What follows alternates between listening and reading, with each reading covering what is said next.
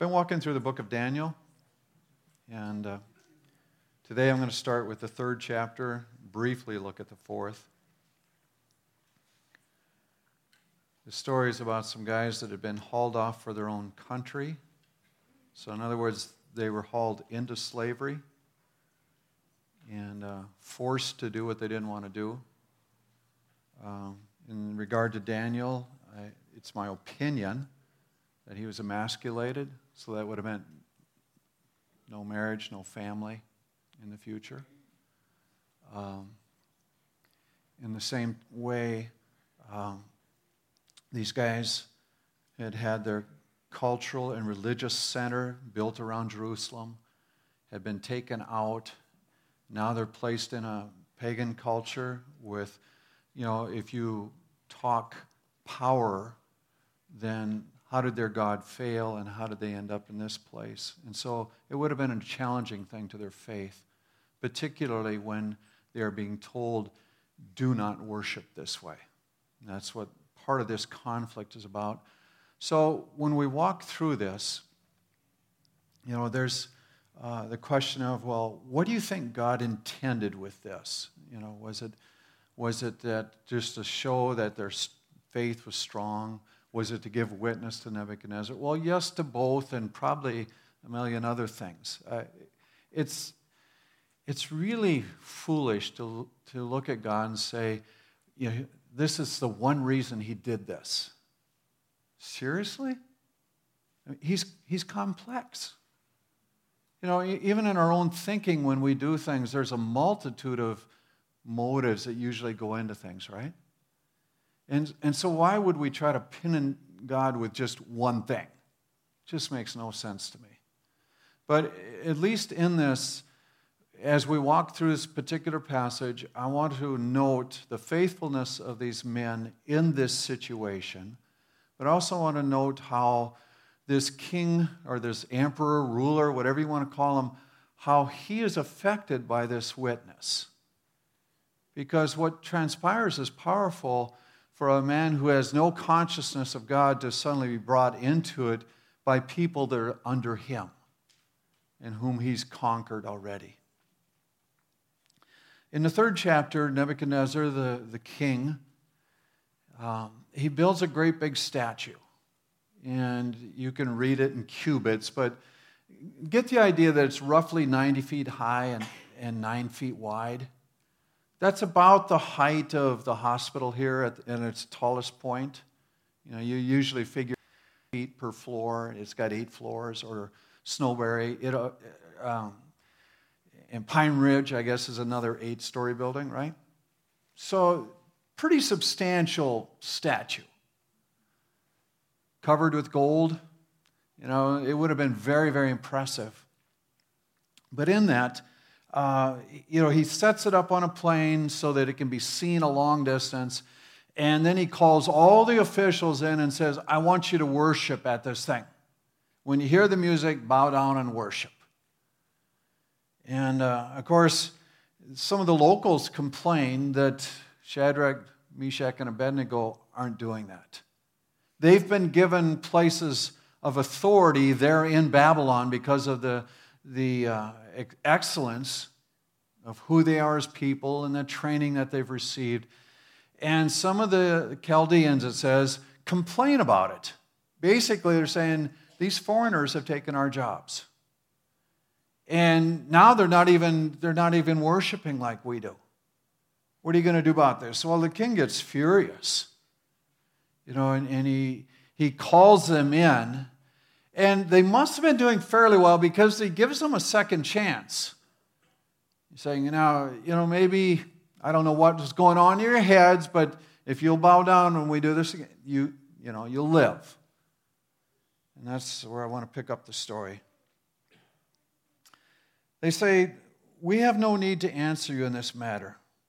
If this be so, our God whom we serve is able to deliver us from the burning fiery furnace. He, at one point, has made this declaration, what God is going to save you out of my hand? And so they're answering him back and saying, well, our God is capable, whether he does or not, Then they go on to say, you need to know, will not serve your gods or worship the golden image that you've set up. Pretty powerful confrontation here. Hauled off, conquered, being given a pretty good gig, where they got training and then were placed in positions of power, and yet they're saying, this isn't important enough to us to deny our faith. Now, it's important to note, there is nothing stated that they necessarily did wrong that got them in this place. Oftentimes, we're wired with this, well, if things aren't going well, I must have done something wrong. That didn't apply in this setting.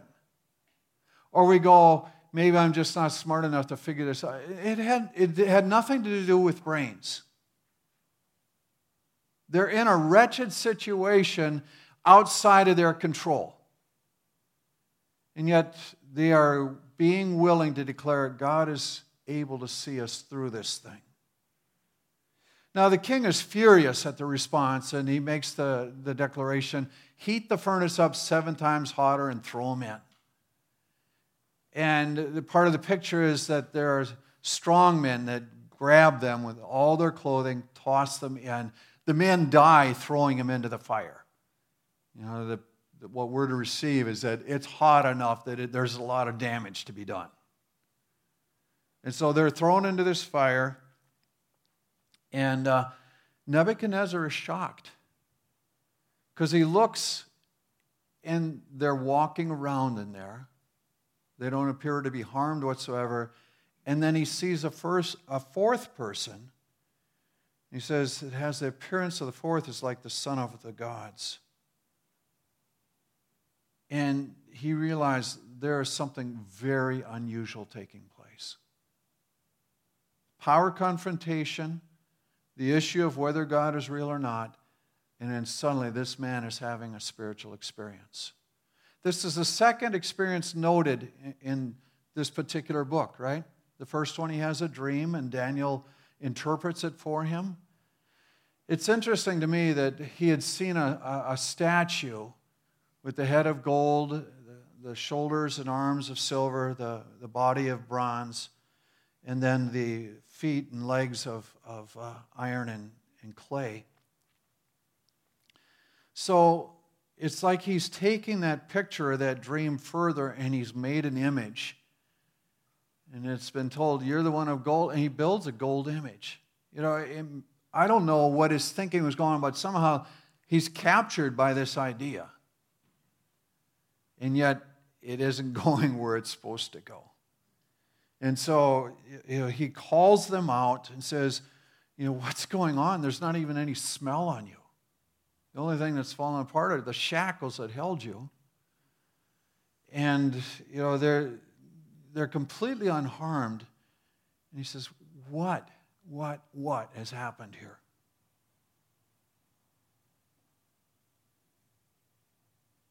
Well, they obviously interact, and then he says, blessed be the God of Shadrach, Meshach, and Abednego, who has sent his angel and delivered his servants who trusted in him, and who set aside the king's command and yielded up their bodies rather than serve and worship any god except their own God. So he's not fully in the camp yet. He's not embracing it for himself, but he's recognized a God who is capable of rescue out of his hands. And then, in pagan fashion, I make a decree, any people, nation, or language that speaks anything against the God of Shadrach, Meshach, and Abednego shall be torn limb from limb and their houses laid in ruins. There's no other God who is able to rescue in this way. And then he promoted them. So, it's like the Godfather saying, oh, this is really good. You don't serve him, I'll kill you. Different. We're not used to thinking like that, right? I hope not, anyway. But that said, this man has had another encounter. Into the third chapter, the fourth chapter, he has a dream. So this is the second dream that's listed in the scripture, and he's puzzling over it. He has a dream of this tree that grows up, a magnificent tree. And the birds of the air are able to live in it, and the beasts of the field get shade from it. And then at some point it's cut down, and its roots are bound in iron, or bound with a ring of metal. And then it says that it lives wild, or it just is. The beasts all flee, the birds flee. There's a lot of illness, and he goes, I don't understand this dream. Daniel comes in and gives interpretation. And, he comes to terms with this and recognizes that it's his life that's being talked about. And so I realize I've skipped ahead of a passage here, and I want to go back and touch it before I finish this. But what I want you to note is that this man is having power encounters through the people that he's enslaved, and he's going to come to faith in God. And so even in looking at it, there might be a thing where in our hearts we would say, I might see this guy in heaven. Pretty strange. But for a guy that has conquered all of his known world and has lived without God to suddenly embrace this, it took encounters with people who were making declarations over him, even though those people had gone through incredibly difficult circumstances. So when I'm wandering all over, I'm sorry, slide person, whoever you are, deal with it.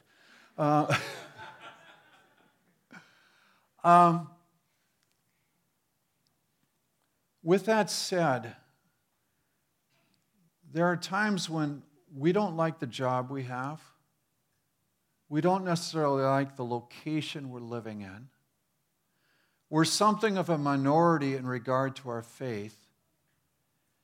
And we're tempted to make it all about us and how our lives just aren't quite working the way they should.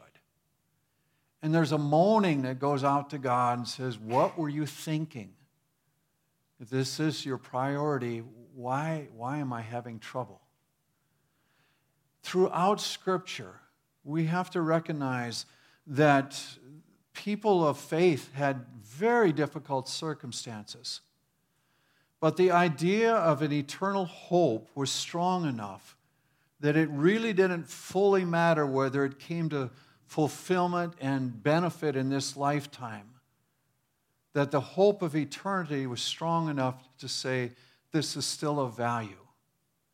And beyond that, that God had intent of bringing a witness to people that had never heard of him.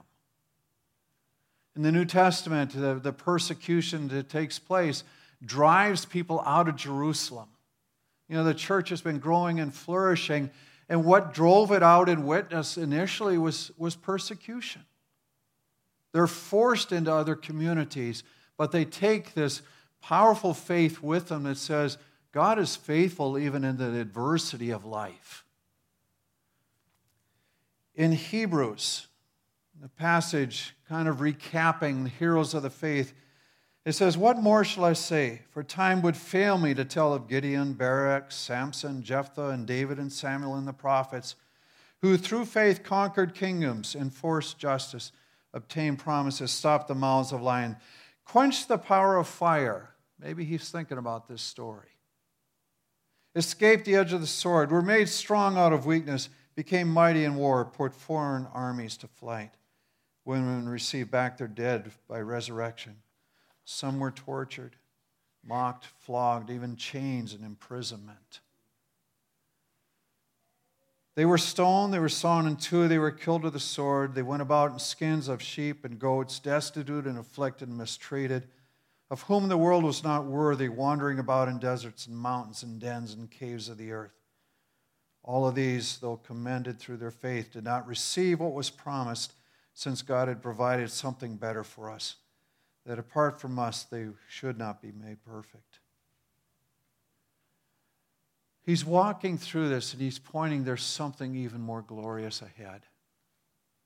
Now he's acknowledging that through Christ there's a sight given as to what that will be. In resurrection from the dead, there's an acknowledgement that something is powerful beyond anything that we know in natural life. So when we walk through life together, there's this understanding that says, some of my circumstances may be very unpleasant in the moment. Some of them may be destructive even to my health. Some of them may be threatening in regard to my life. That does not mean that God is out of this equation. And what I may need to be looking around is saying, who would He want me to speak life to? And who does He want me to keep a steadfast witness of faithfulness unto God in this situation? It maybe requires me to have a confrontation that I don't look forward to, that I didn't pick, but this is what I need to do as a part of my faith in Him. I want to review just this development of Nebuchadnezzar. In chapter 2, after the dream's interpreted, he says, truly, your God is the God of gods and the Lord of kings, the revealer of mysteries. So he looks at Daniel and says, your God reveals things that nobody else could understand. So he's gaining an understanding of who God is. In the 3rd chapter, he says, no other God is able to rescue in this way. So he's still, he's looking at gods worshipped everywhere, and yet he's saying, this God is unique. His ability to exert power over circumstances and rescue individuals, you don't see that happening normally. In the 4th chapter, read just a few verses. He writes a letter to his kingdom. When you're the king and you got the power, and you've been affected, out goes the witness. It seemed good to me to show the signs and wonders that the Most High has done for me. How great are His signs, how mighty His wonders. His kingdom is an everlasting kingdom, and His dominion endures from generation to generation. So he's making a declaration, this God is unique. This God is eternal. This God has power over all things. So that's his opening statement. And then he tells the story of the dream and how then for 7 years he lives like an animal. But then he's brought back and restored. So he's had a crazy experience. It says he was walking one day and he's saying, this kingdom, I built this. This ruling over all the peoples, that's me. Not many could pull this off. I did it. And in that instance, he's humbled. And he goes off and lives like an animal. It says he ate grass. His hair grew long. His, dreadlocks, right? Claws, the fingernails. It lived like an animal, 7 years. And then restored, brought back. He says, how else could that happen except for God? At the end of days, I, Nebuchadnezzar, lifted my eyes to heaven, and my reason returned to me. I humbled myself. I looked to God. I blessed the Most High and praised and honored Him who lives forever. His dominion is an everlasting dominion. His kingdom endures from generation to generation. All the inhabitants of the earth are accounted as nothing. He does according to His will among the host of heaven and among the inhabitants of earth. None can stay His hand and say, what have you done? He says He has authority over all things. At the same time, my reason returned to me, for the glory of my kingdom and my majesty and splendor returned to me. My counselors and my Lord sought me, and I was established in my kingdom, and still more greatness was added to me. Now I, Nebuchadnezzar, praise and extol and honor the King of heaven, for all His works are right and His ways are just. And those who walk in pride He is able to humble. Did you catch that? He said His ways are just. When we go into situations and things aren't working out the way that we desire, and there's this adversity about our lives, the first question that comes to mind is, where's the justice? Where is God in this? I don't deserve this. I didn't do something wrong. And yet the declaration is, in light of eternity and who this is, he has every right to make this declaration and decision. Nebuchadnezzar has walked through as the most powerful man on the earth, is making a statement and saying, he is the one that has all authority. He is the one that has the right to make the decisions like this. I will bless and honor his name. It's incredible. And so when we're walking through our day-to-day things and we stub our toe, it's not that God hates you. It's not that he forgot about you. It's not that he's let you go. There's more to it. And I encourage you, even as I had mentioned earlier, you may be working a job that you just don't like, and you know it's not your final destiny. You know he has spoken to your heart other things. Suck it up, Buttercup. It's time to embrace our placement in the Lord and say, his hand is bigger than this situation. You may not even like living in this community, but you know you're here for this season. Does that really matter in the grand scheme of things?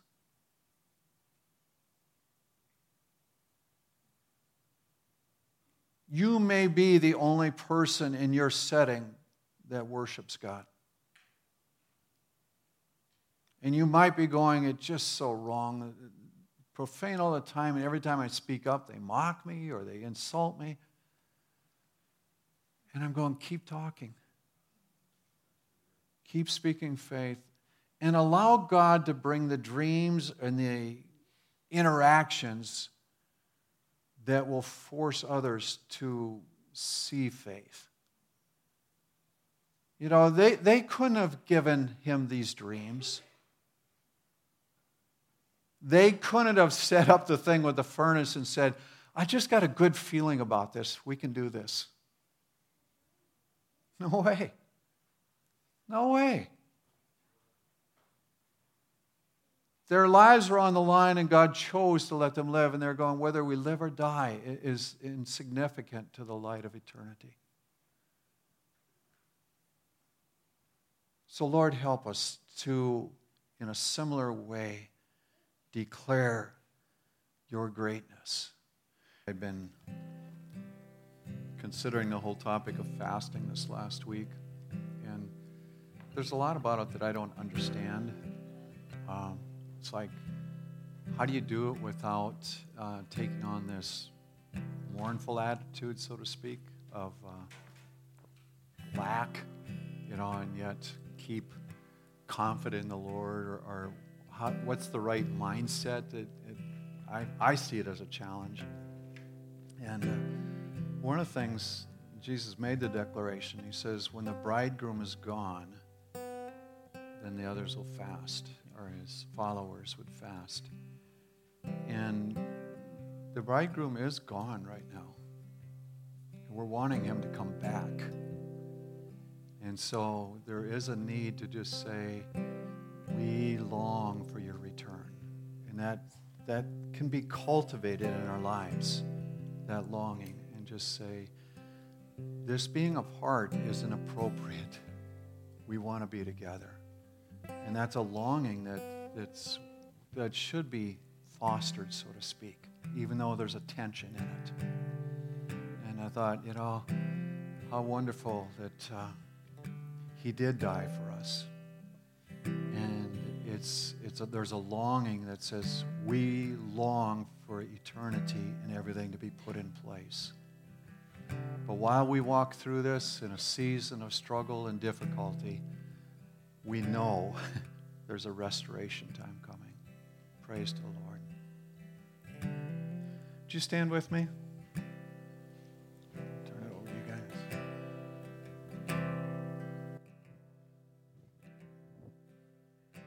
I'm going to pray for God's blessing upon you. What remains is open-ended worship. It'll be a little while before the food's ready. Might as well take your time. This week is critical for a lot of you students to make that decision forward and to be willing to confront where necessary to do the right thing. Extremely important. Much of what you do is established even in this week. So I'll pray for your blessing and strength to stand, okay? May your blessing rest on these your people. May they know the fullness of favor that you intend for their lives. May they discover with joy what it is to walk in perseverance, and the power of a witness of a life lived for you. As they walk into the community, lead them into relationships of those longing to know the God of gods, the Lord of lords.